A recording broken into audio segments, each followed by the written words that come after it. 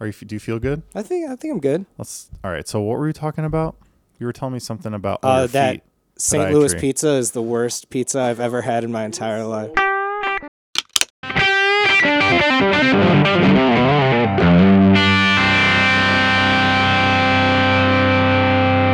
See, here's the thing about St. Louis pizza. The thing that really bothers me is everybody loves it. Like I was at a bachelor party this weekend. We went and had it. Who's everybody? Everybody at the party, except for like a couple guys, and then everybody you talk to, and this place was packed with people ordering this pizza. We went to two, I don't even want to say the names of these places, but apparently they were two of the best St. Louis pizza places ever, like in town. Okay. So it's like a thin crust pizza, and I know you're not a big cheese guy, but what I do know about you. Whoa. Hold your horses here, fella. Okay. Let's not should the rest of our lives someday should these episodes of these shows be used as evidence for or against us in whatever trials we find ourselves in, let it be known Henry Joseph Bianco IV is a cheese guy. Okay. His body has decided that he's not a cheese guy. Revolt against this okay, fair enough. idea. My favorite food on planet Earth is cheese. Me too. But that being said, St. Louis pizza is clearly it's super overrated. We've been trying to shit on St. Louis pizza for so long and getting You know what really grinds my gears? Tangented. What grinds your gears? St. Louis pizza. Tell me why. Because one, it's hyped up to the point where there's like lines outside of people trying to order it.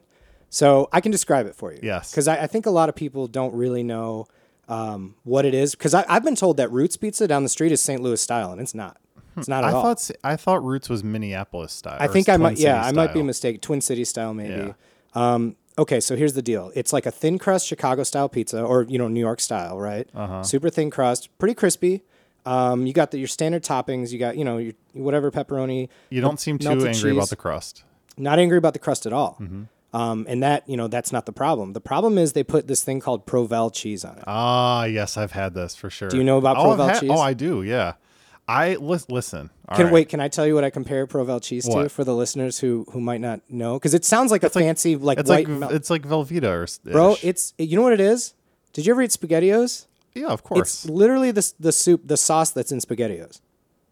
And that's exactly the consistency, the color, the flavor, and the way it sticks to the roof of your mouth like a film. It's so nasty. We went to two separate places because my buddy who we met there for his bachelor, he was like, we got to go to these places. He was all excited. He loves this pizza. I'm like, cool, man, it's pizza. How bad could it be? Yeah. I couldn't eat two pieces at both places. You couldn't eat two pieces? Holy crap. Places. And like little square pieces. It was done. Were you the only person in the No, group? there's a couple other guys who were like, this is the nastiest shit I've ever had. Wow. So just wanted to shit on St. Louis style pizza for a second there. What I should have really done is tried to order it without the Provel. And been like, I just want it without Can I have your pizza without the pizza on without it? the St. Louis style on it? How insulting, right? So I just shut my We app. officially lost all of our metropolitan. Yeah, and St. Louis, I apologize, Missouri, but we're meatballs from Chicago, and we know good pizza.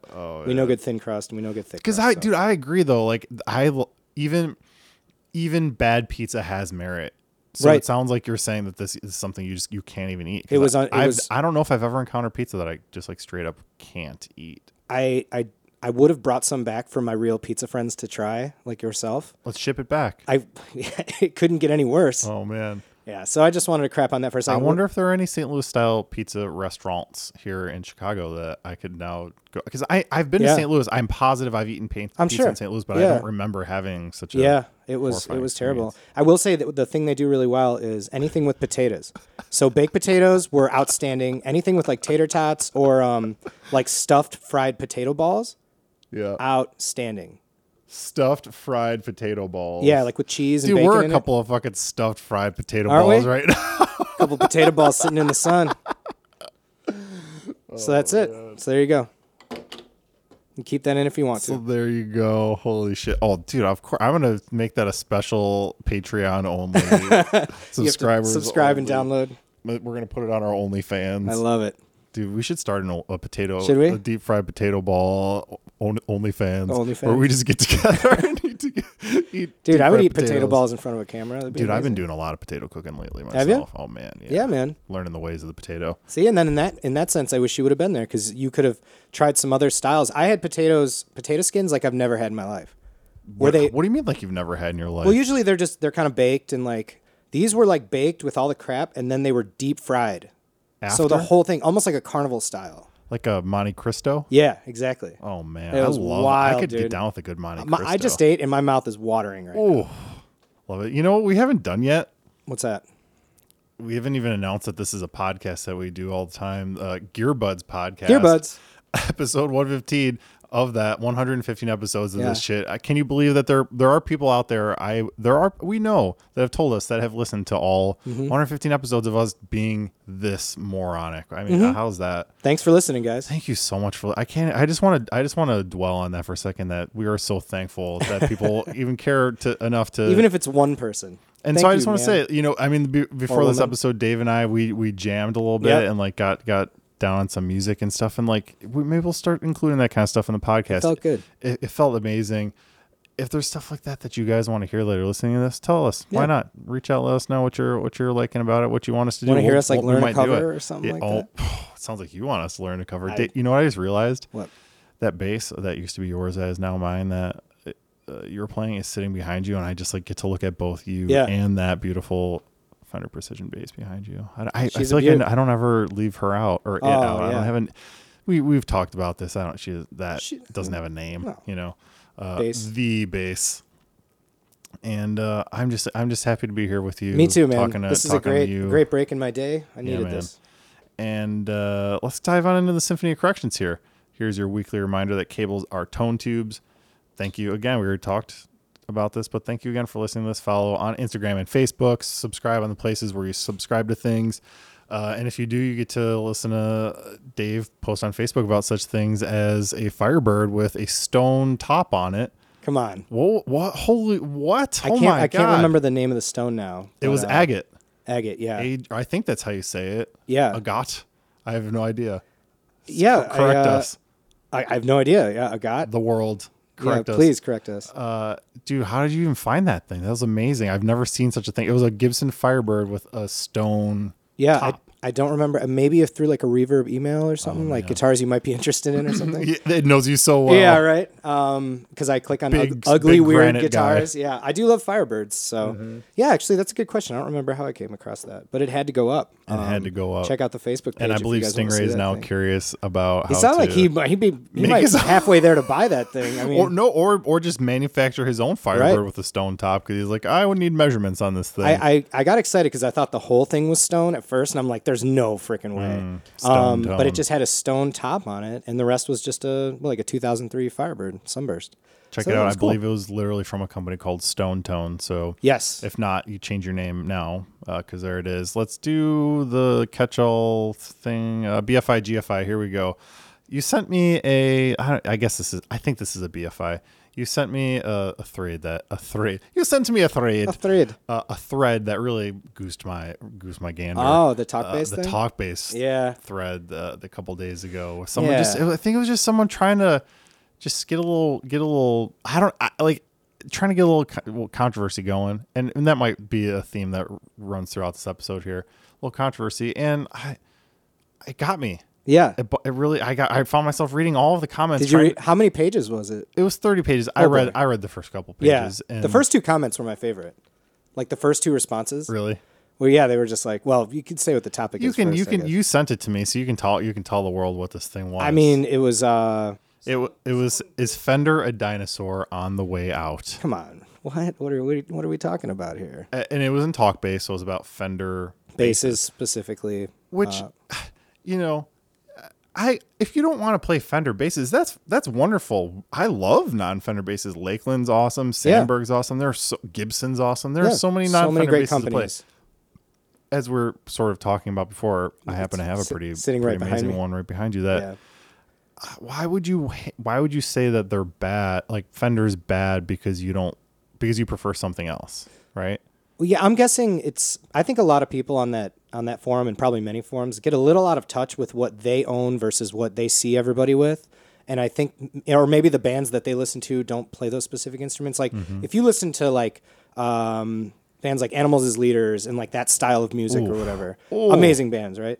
But you see a lot of like 8-string basses and like 6-string weird stuff. You don't see a lot of like, okay, 4-string P bass, you know. Of course. That's like a quote unquote pop music thing or something. So. Well, and that's because it's just a limited range compared to what you need for that kind of music. And that makes sense to me. Of course, you want like long fan frets, long scales. So I would assume that the person who wrote that just surrounds themselves with that specific style of music, that they just don't see it. So in their world, it's like, man, I haven't seen a Fender bass in a while. And it's like, well, you haven't been listening to just, you know, anything else. Widen your vision. And my, you know what my favorite part about it was because it really felt like it felt like it was like just like some like, you know, I don't know, like American or British troll or something. And it was actually like a 20 something year old Swedish girl that actually posted the thing that got all of the dads riled up. So it might have just been a massive troll post. And in that case, kudos, man. There it is, I guess. You know. Oh man. All right. Here's one that I guess I'm not sure if this is both a BFI and a GFI. I like these ones.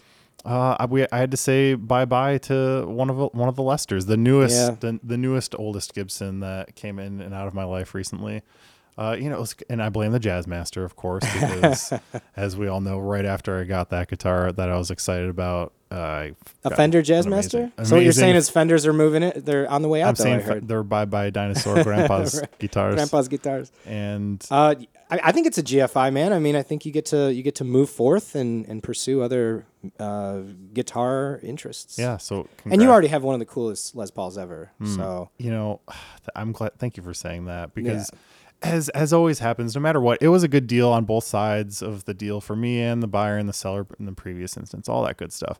But I always feel a little twinge of sadness anytime I have a guitar that was in my guitar boat that is no longer in my guitar boat. So I was honestly feeling a little sad about it and decided to pick up my Les Paul that, as we talked about, is like, that was always my Les Paul. The one that when I got that one, I was like, that'll never be my Les Paul. So that's, I guess, how I decided to sell it.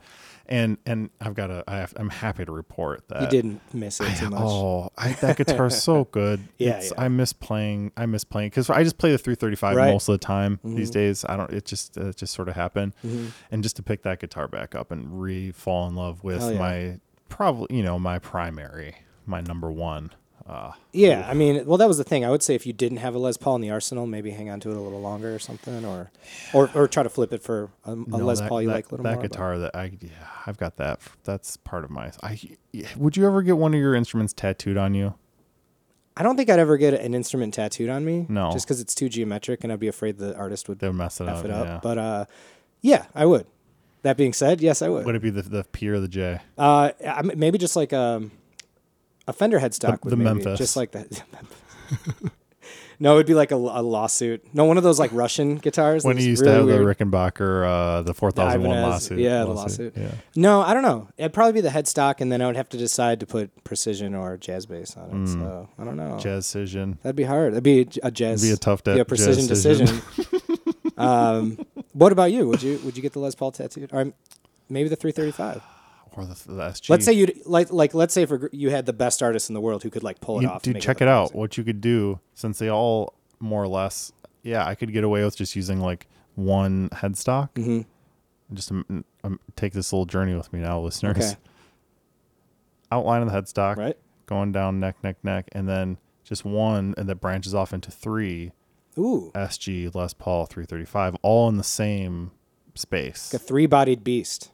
But it's all on top of each other, and it's just the outlines. Like a reverse Hydra. But all flattened on top of each other. Oh, okay. You know what I'm saying? Just the outlines of those. Because the necks all, and the headstock are all the same, right? Oh, that'd be kind of cool tattoo, actually. Dude, I kind of like that, actually. I kind of like it, too. Because then you could also get the V and the Explorer and the Firebird, but then you're just going to get a wild cuff on me. But they could all be different colors, so then you could discern them. You could. And I've always talked about wanting to get the sort of like magnificent 7 of Gibsons at one point. Just get the whole arsenal, thing. Even though, listeners, I'm also sorry to report that the Explorer is currently listed on Reverb as well. It's been a long time. You played it and it went. You know. Oh, man, that's such a wonderful guitar. If any of you listening want to get the world's coolest Explorer, it's very cool, and it's lightweight. I will add. Oh. It's not too heavy. It's lightweight and resonant. Yeah. Oh, I wish I liked playing Explorers more than I do my 335 SG or Les Paul, man. Wow, that guitar's so cool. I can't rationalize having that many badass vintage Gibsons. It's just like, it feels ridiculous to me. Yeah. At this point in my life to have that. Like, who am I to have this like weird collection of guitars? I only play one of them all the time anyways. And that's the thing is, the 335, I will never gig with that because there's no awesome case solution for it to like play show. And I require my instruments to be functional in that way, and I will never take that thing to a gig. Like, it's just, yeah, because you're not going to do the hard case thing. Carrying that big stupid hard case around is like carrying around a goddamn surfboard case. It's so big. It's like a piano case. It's like so big, man. I can't put it on my back, and that's what my other requirement. So that's fair. Do you? I mean, any thoughts about the future? About what what's I regret it. Is the future, but let's say it's gone and it goes to a good home, and now you got a little case to play with. Are you looking at anything exciting? What I'm doing right now with that is stacking it with the other things that I've sold, and maybe getting something like one awesome thing that I don't know what that's going to be yet. Hell yeah. Probably realistically something recording related, because recording mixing is like it's getting bored. It's perhaps something in that world. Not a full like giant, 128 channel SSL I know what you're automated. You know exactly what I'm referring to. But maybe perhaps 1/16 of something like that. You know what I mean? Okay. So it has like 8 channels of awesome stuff or 16 channels of awesome stuff. Mm-hmm. That then go to 2 channels of awesome stuff. We'll see. I don't know that, but realistically, it's probably something in that world. I bet when you do get it, we'll talk about it on the show. And the show will be recorded and mixed through it. Yeah, right. There you go. Cool. So that's kind of the idea. Yeah, I'm going to be sad, but it's a bittersweet. Go check it out on the Gearbuds Reverb store. Yeah. Oh man, I don't know if you heard about this. Did you hear about Sweetwater's new like showroom headquarters craziness? No. In Fort Wayne, Indiana, where they're located, close as I'm sure many of you know, 44,000 square foot open to the public location. They just opened up at this past last week. It's like this like gear mecca, which is kind of sort of intentionally ironic in that they're very Christian. Yeah. But dude, it is the world. They have the world's largest pedal display there, which has over 1,100 pedals connected at once. No, with like 50 headphone stations that you can check out. Really? Yeah, dude. We probably need to head down to Fort Wayne and check out the old thing. It's 44,000 square feet. Wow. I don't even know how to imagine that or fathom it. That's like bigger than like Walmart's and shit. Is that like 44 of like this place right now that we're in? Whoa. Something maybe. Like that, right? Pretty close. Probably. Yeah, I don't know how many.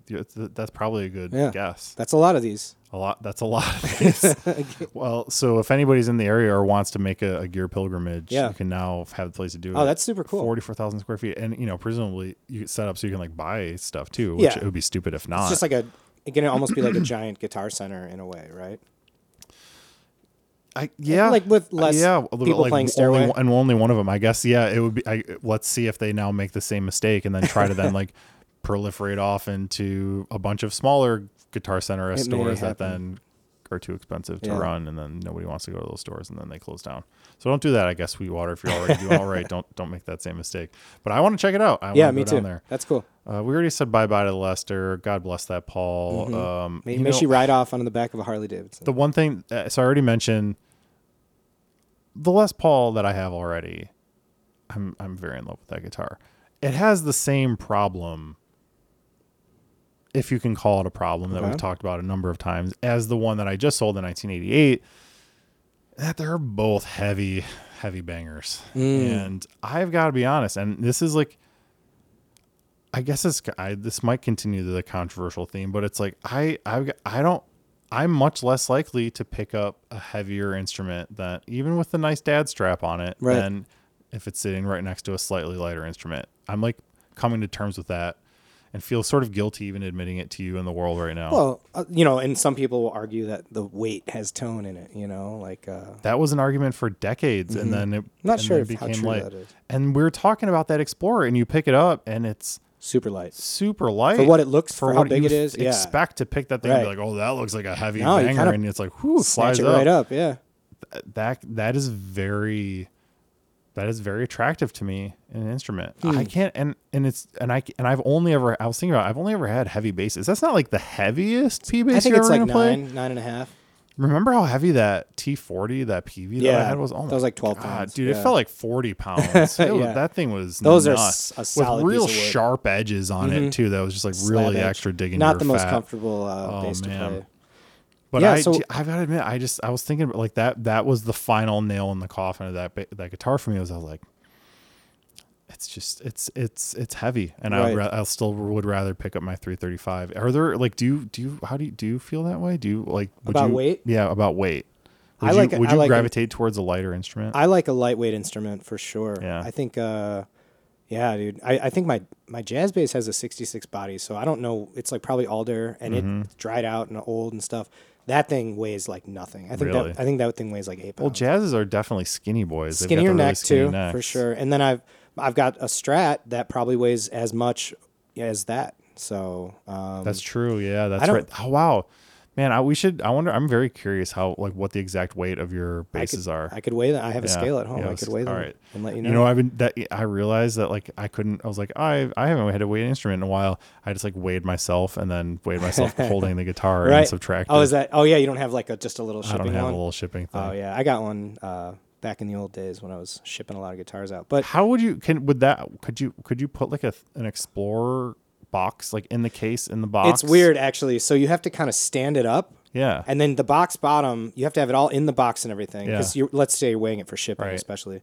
You have to kind of stand it up and then not touch it for a second and then grab it before it falls over. Because if you lay it flat, I feel like it doesn't. One, it's you wouldn't hard even be to able to see. It's hard to read it out, and then also I don't know if that's fair because a lot of the weight's going to the outsides and stuff. So, but for that, you would just lay. You can just lay it. If it's just the guitar, you can lay it right on top, and it'll give you a pretty good weight. Because I've just was I'm gonna get out the old digital bath scale and just weigh myself and then weigh the thing. But I will say this about heavy or light instruments. I think it's a personal preference. And I think if you are more comfortable playing a lighter guitar, I think you're going to sound better because you're going to be playing it better. So, but that's a nice positive answer. I like that. Good job. Weight's never really been a thing to me. I've picked stuff up and been like, wow, this is heavy. But if I've had to play it at a rehearsal or somebody brought it to check out, I've never been like, ugh, this is, there are people on forums and this and that are like, I refuse to buy anything over 9 pounds. And it's just that's just their rule. And I'm like, what if it's the greatest thing you ever played? Or call into guitar stores and be like, can you weigh every single little thing about this guitar? Dude, I bet that happens at CME a lot too. I can tell you that it definitely happens. How much does all the time weigh? There. Which is fair. I mean, I don't want. That's why you have those scales around. You're coming from out of town. You don't want a 20-pound Les Paul if that's what you're going to check out. So 20-pounder. That's I think the heaviest guitar I ever remember picking up was the Les Paul, and it was that. I know. I probably even posted it on the Instagram years ago, which is weird to say, but true. Or over a year ago, year and a half. A gold Les Paul Aztec Gold with all gold hardware and a gold Bigsby on it. Whoa! It was a Les Paul custom. When did you have that? It was at I don't know. It was at the store. Oh, it was already there. Okay, I thought you.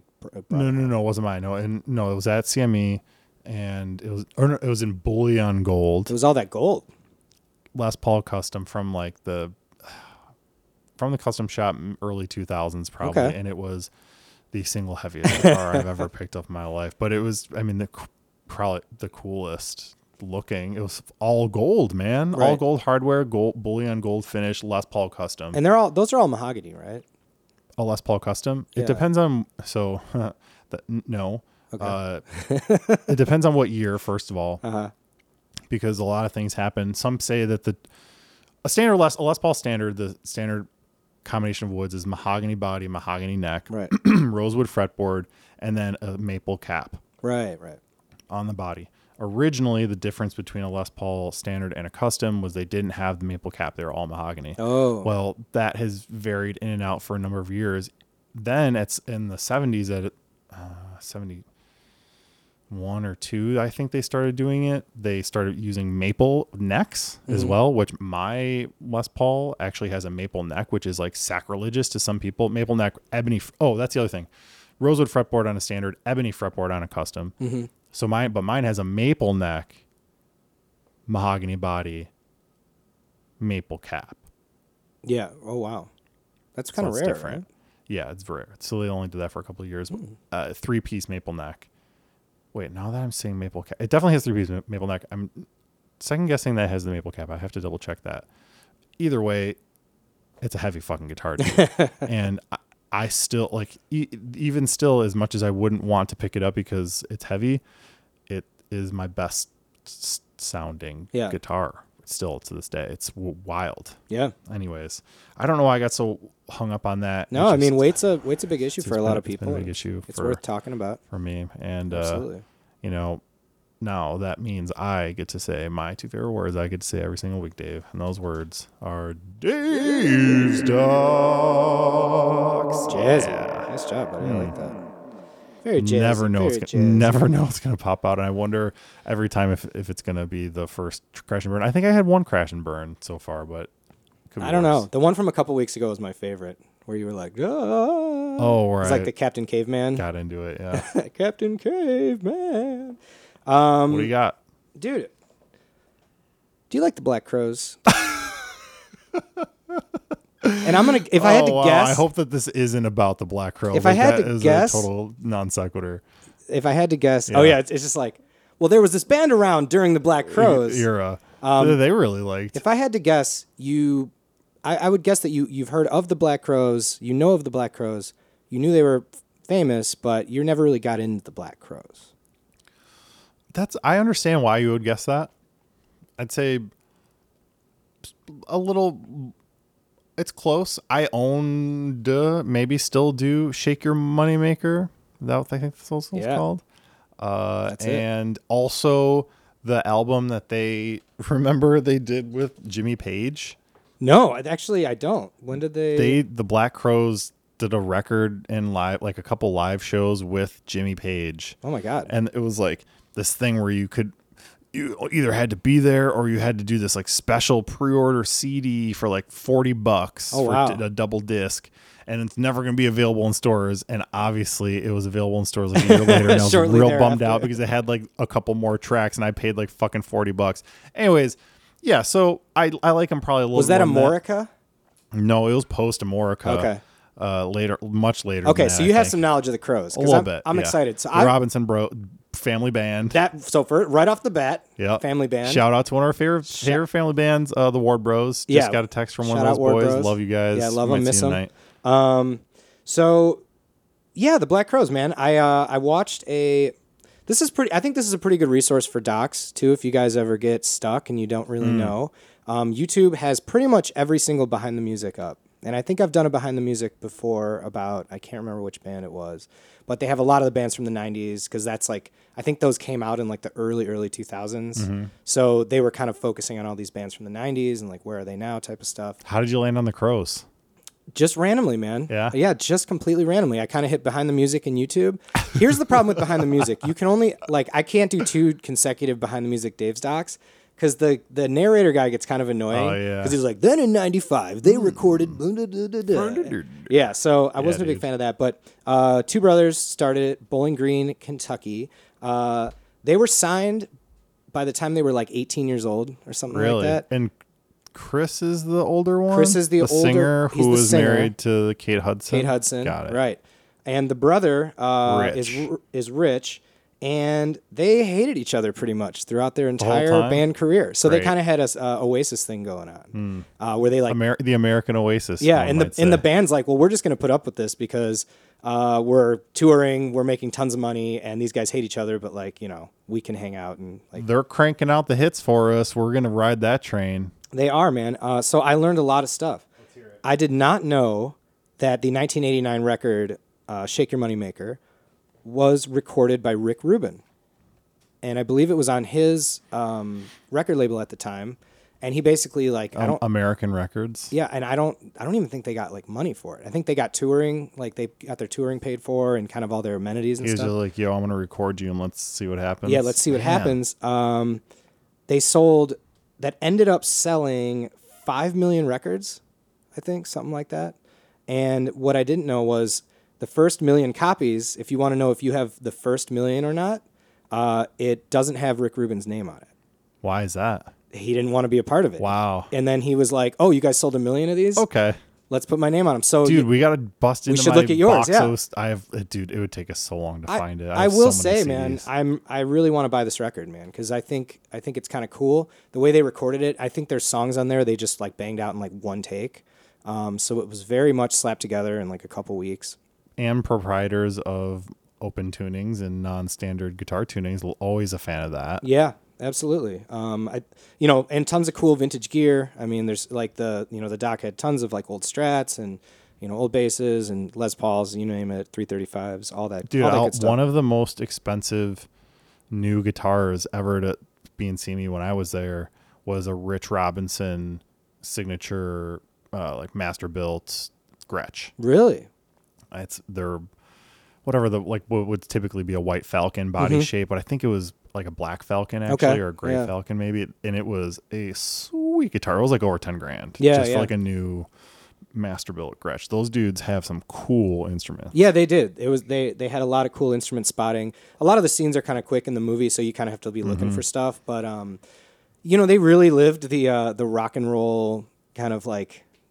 They thought they were the Rolling Stones after the Rolling Stones like started doing drugs, because like they immediately. Well, here's what I thought was really funny. Not funny, but it's kind of weird.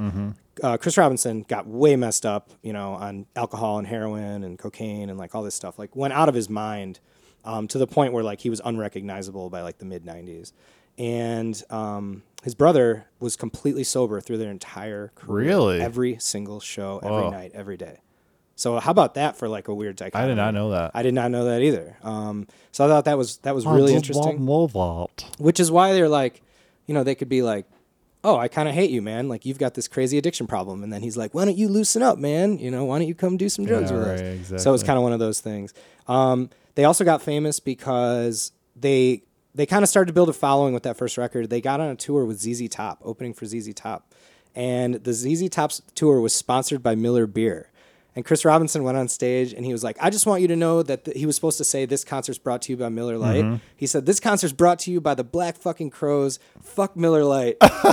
And they got kicked out of the tour. And this was in their hometown too, by the way. Shit. So they get kicked off the tour and a week later they're on the cover of Rolling Stone magazine. Wow. So that was back when you could be like a kind of a badass asshole and then people loved it. So they were kind of the bad boys of rock and roll. Bad boys. That makes sense why the famous ladies wanted to date him. Yeah.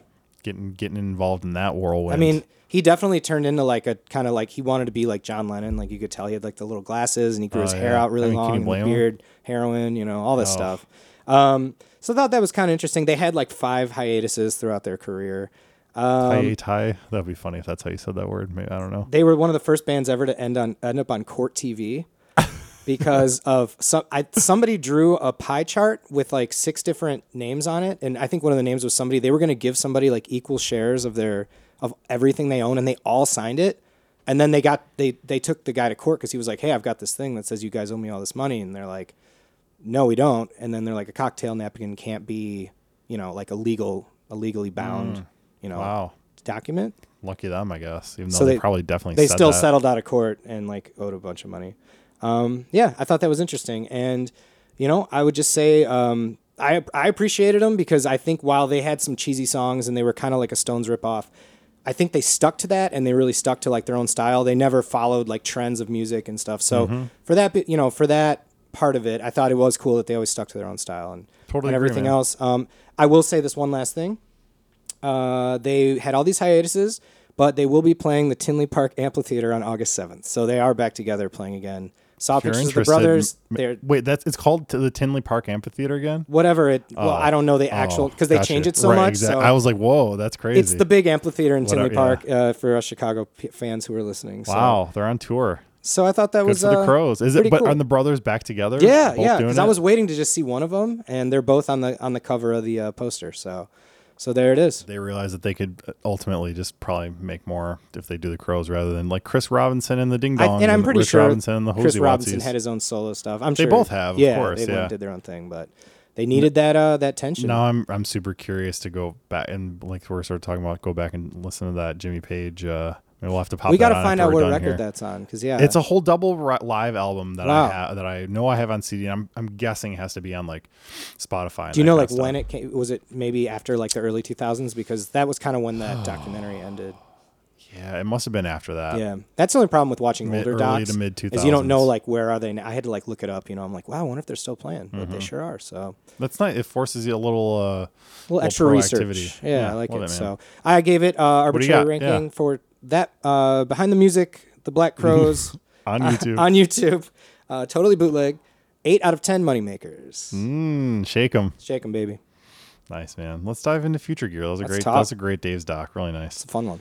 A real fun one. What do we got? We got some updates here. Here's something I sent you a link. You were drunk in a bachelor party this weekend. You may or may not remember me sending you this. I'm gonna kind of stick with some slightly controversial themes here. That PRS amplifier that I sent you. Do you remember this? Nope. I don't think you do. This is great. I get to tell you about it again for the first time. So Paul Reed Smith. We all know we love the brand. They're just not always. We talked about them. Not always our favorite things. I hate that it's just going to be constant punching bag, but it's not that meant to be that. No, because I feel conflicted about it, and it's controversial. Maybe it shouldn't be controversial, but it is. Paul Reed Smith has released a signature Jimi Hendrix amp. Now I'm starting to come back to me. What? Why? How? It's starting to come back to you. I bet. Yeah, because that's a traumatic. That's so strange. Weird. So story goes, and I've watched all the videos and the things now, so I feel like I can update you on this. Enlighten me. Amps are the HX50, HX100, 50 watt, 100 watt amps, and what happened is somehow at the what used to be called the EMP, the Experience Music Project, is now called something Museum of Pop Art or something like that in Seattle. It's an amazing place. I've talked about it on this show before, where I got to actually see and be like, within inches of Jimi Hendrix's Woodstock Strat, and like how that was more important to me than seeing the Mona Lisa at the Louvre. Well, at the same place now, and I've seen it there, they have Hendrix's Woodstock amp. And that was one of his like main touring heads. Marshall, a 68 Marshall Super Lead 100. Just like the Marshall Plexi amp of that time. Yeah. And somehow they gave it to Paul Reed Smith and his main amp tech to like go through and learn every single possible little thing about it. So now recently they gave it very to him? recently. Okay. And they went through every single component and all that shit. And now you can buy the signature. Again, I want to double check the HX50 and HX100. There's a 50 watt and 100 watt version that you can now buy. And these are heads, right? They're heads, and on the back, and they have like 412 matching cabs with creambacks. And on the back, it even has the like Experience Hendrix logo on there, and Jimi Hendrix's signature. But is that cool? I have questions. Yeah. Why PRS? They don't even really make amps, do they? They do make amps. They're not known for their amps. This might be sort of their way at trying to make like a big splash with amps right now. I'm just surprised they just didn't go straight to Marshall for it. That's an interesting. I wonder if it has to do with anything with people owning the rights to like Jimmy's name and all that stuff. Of course it does. They're the only ones that can grant right the permission, right? I mean, this has been a big thing throughout the years. I just think of so many builders that it would be. And I'm not saying this is a bad sounding amp. I'm sure it sounds great. And it's possible to make the argument that Paul Reed Smith might be the right guy because his amp guy is this genius, and Paul is a very smart man. I've heard him talk, and I'm not in no way would I'm not talking about him as a person. It just seemed so strange to me to hear about this signature, like posthumous, after the dude's been dead for like one of the most famous 60, guitar players 50 of all plus time. Years. Yeah. To get then like a signature amp that like, for a company that didn't exist for like decades until after he had died already. That is, it's interesting. Like the concept of just posthumous signature gear in general feels strange to me. But do you have a take on it? My take is that I've watched a bunch of the demos and listened to him talk about it, and good players play it, and it sounds fucking dope, of course, because they're not going to he doesn't make anything that sounds bad, you know. It just in general, the whole idea struck me. It just felt strange to me. Wow. I guess I've never thought about the posthumous thing where it's like, hey, here's a signing. Yeah, here's the thing. It was 50 years ago, right? 1971, I think, or maybe it was 71. Yeah, pretty sure. 50 years ago. That was a long time. Yeah, man. I don't know. I guess. I guess we're just doing takes here. Yeah, so I mean, hot take. Hot take. I mean, that's the show. Amps sounds amazing. They're very expensive, and they're like $3,000 range, I think. Okay, here's a question for you. If you could have anyone design an amp after you pass away, what company would you want that to be?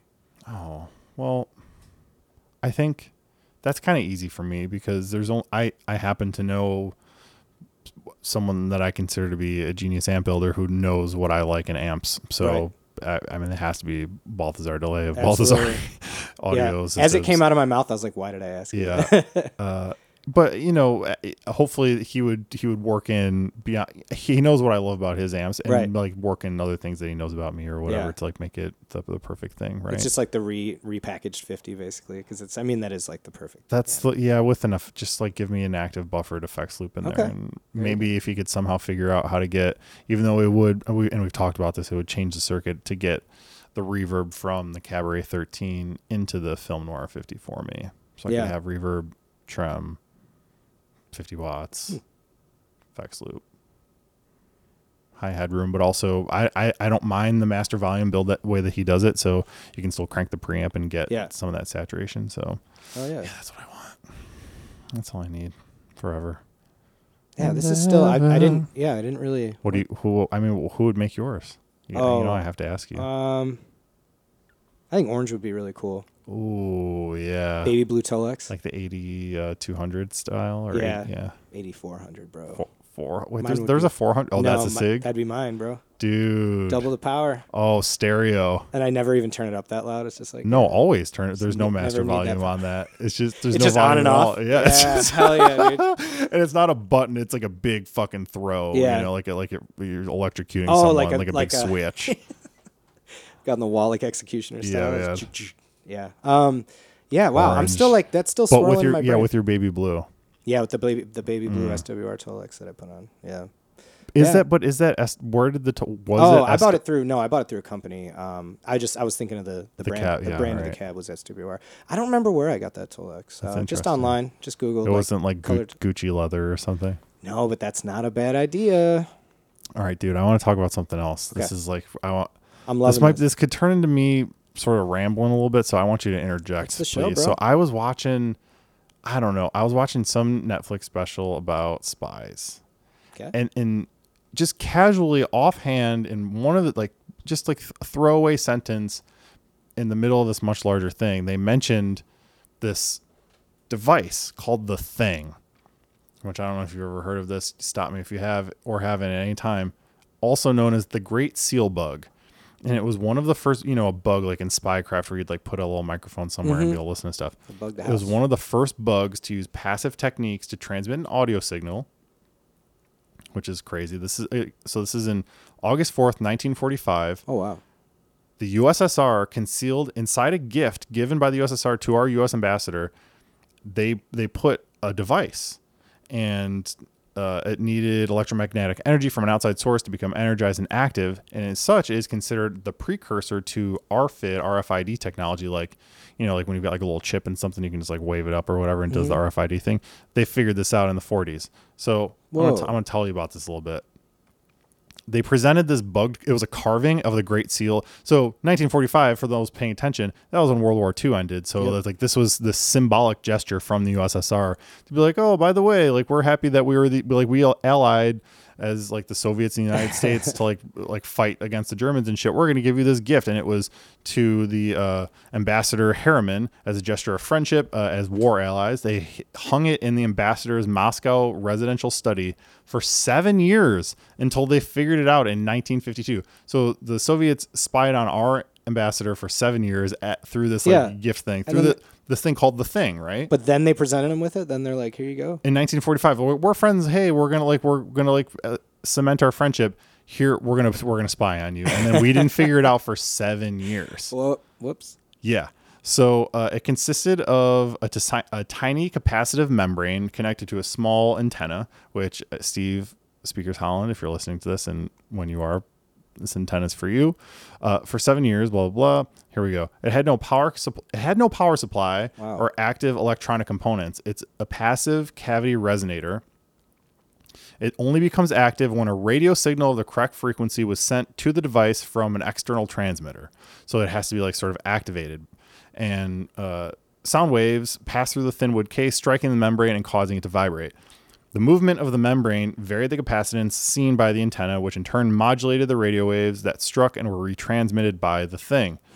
A receiver demodulated the signal so that the sound picked up by the microphone could be heard, just as an ordinary radio receiver demodulates radio signals and outputs sound. Who designed this, Dave? That's fascinating. Who do you think designed this? Aliens. Leon Theremin. Oh, no shit.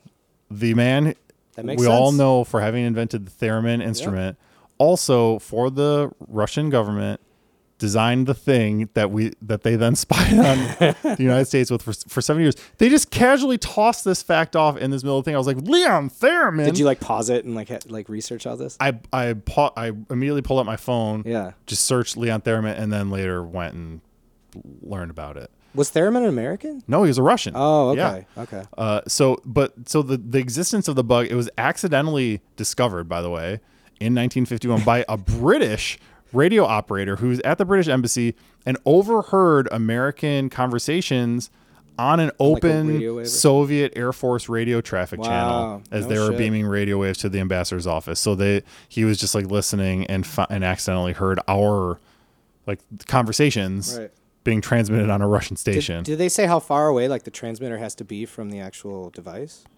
Because that would be hard to hide as well, I would assume, right? So here's the thing. If you can make a powerful enough signal, like radio antenna, those it could be far away. Yeah, far away, hidden in a. And you might hear like a little hum or something, but it's not gonna be a long thing. Holy shit! So an American State Department employee was then able to reproduce the results using an untuned wideband receiver with a simple diode detector demodulator, similar to like a field strength meter. The FBI then gets involved. They're able to get the thing working with what they call an illuminating frequency of 800 megahertz. So high, higher than we hear. Mm-hmm. The generator, which had discovered the device, was tuned, originally discovered the device was tuned to 1800 megahertz. So this is that's a very wide band that they were able to use to just turn it on. So basically they were able to turn it on whenever they want at any time and we would never know. That's wild. The simplicity of the device, it caused initial confusion during the analysis. The antenna and resonator had several resonant frequencies in addition to the main one. Cause you think about, you're like playing a D note on your bass when you're recording it or whatever, and you see the wave, like it jumps a bunch of times. Sure. Those are all the different resonant frequencies. So like any frequency is going to have a bunch of different resonant frequencies in addition to its main one. And the modulation was partially both amplitude modulated and frequency modulated, to get super nerdy about it. So I didn't even know there was that kind of technology back then. Yeah. And still, and so the CIA, of course, they like got super into this idea. Like we figured it out because of them. They're like, oh shit, we discovered this.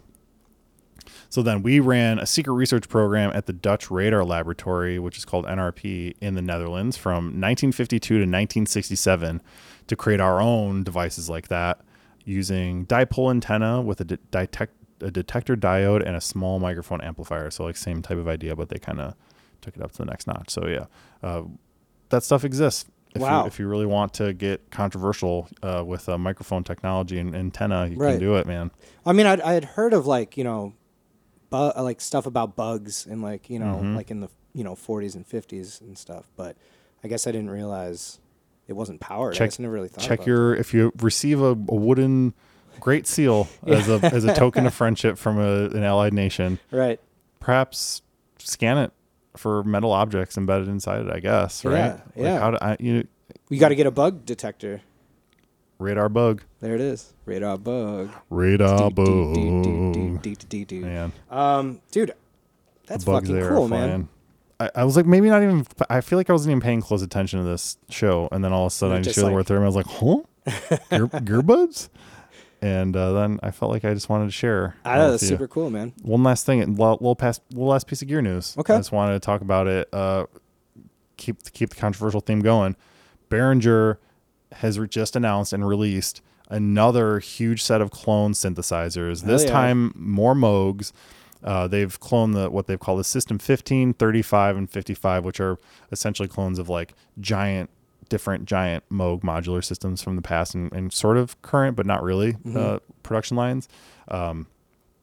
They're massive. They're like picture that little Eurorack thing that I've got right there. The smallest one of those is probably like 3 times that size. And then, it grows probably by double each time. I've seen the ones that are like, 5 feet tall or something. And it's all the same, and it's all, but they've made it so it's all Eurorack compatible and stuff. Now, we'll check this out. The prices are normally like, I couldn't even find reliable pricing on the Moog ones. You're talking, I think like on the low end, like $35K or so, like $35,000. Now the pricing for the system, 15, 35, 55 from Behringer are 1,600, 2,300, and 3,600.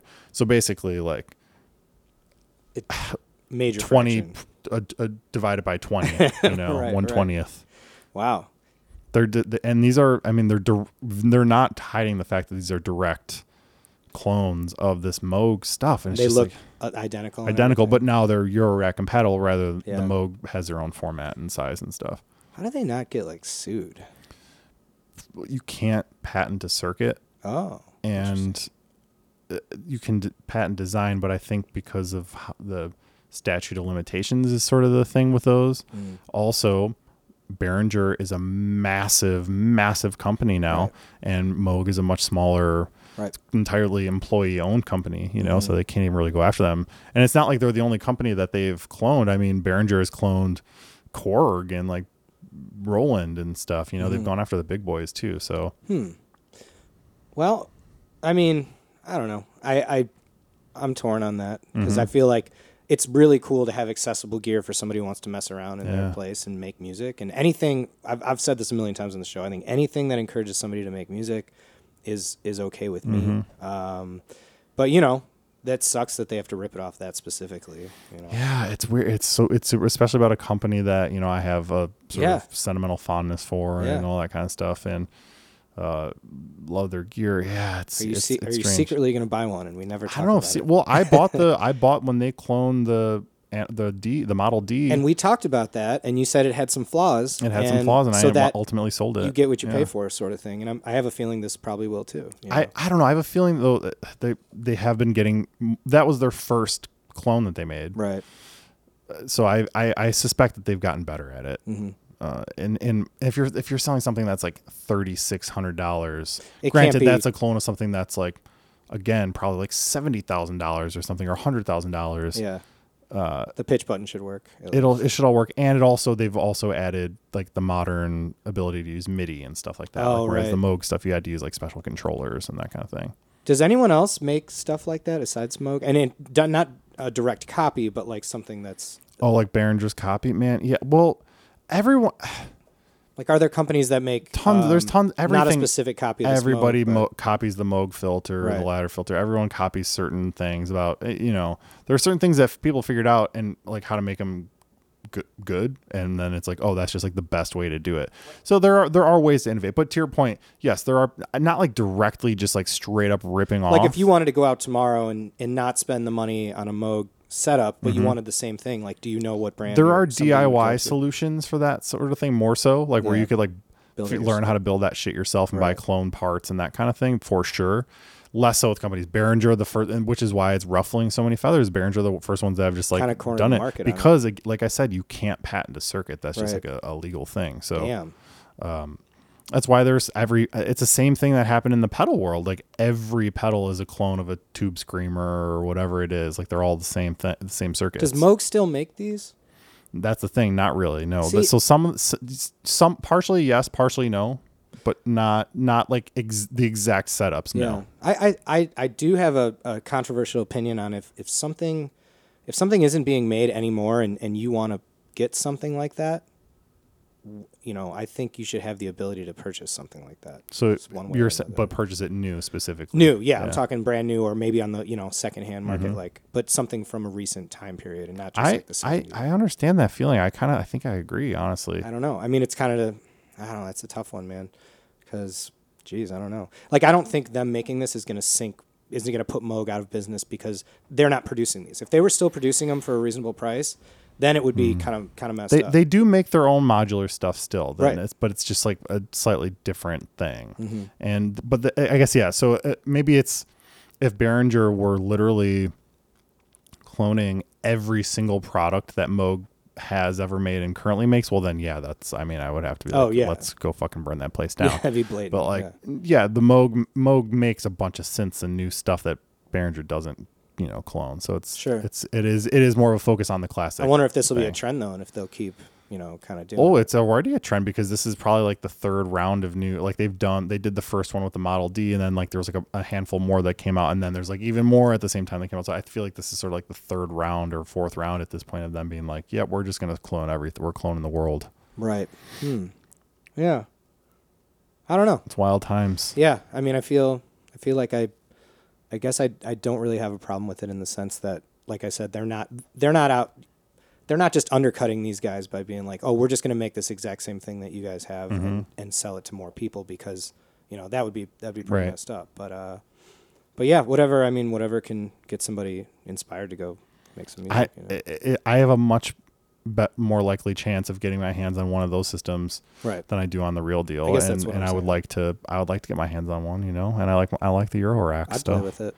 I'll definitely twiddle it. But I've also gone and visited the Moog factory and twiddled the Keith Emerson's actual Moog system there and stuff. I do have owned a lot of Moog stuff. And I think the people who know that, like, if you want the real thing, you're gonna have to find it. But if you want like 90% of the thing for like 1.05% of the cost or whatever it is, it's not. We talk about this a lot with like microphones, Yeah, exactly. Right. Where it's like that, getting that accessibility into the hands of the music makers. But it's interesting, because do you then, if that's the argument, is it about getting the tools in your hand? Like, do you need to have every single component set up in the exact same way as the Moog thing, or could you just like make your own Eurorack system and change it up a little? No, I agree. I don't know. Yeah, that's interesting. That's interesting. That's all I got, man. Wow, I feel like we did it. Oh yeah. So if you made it this far and you just really, thank you. Thank you. We're so thankful that you listen to this shit. And now go make some music.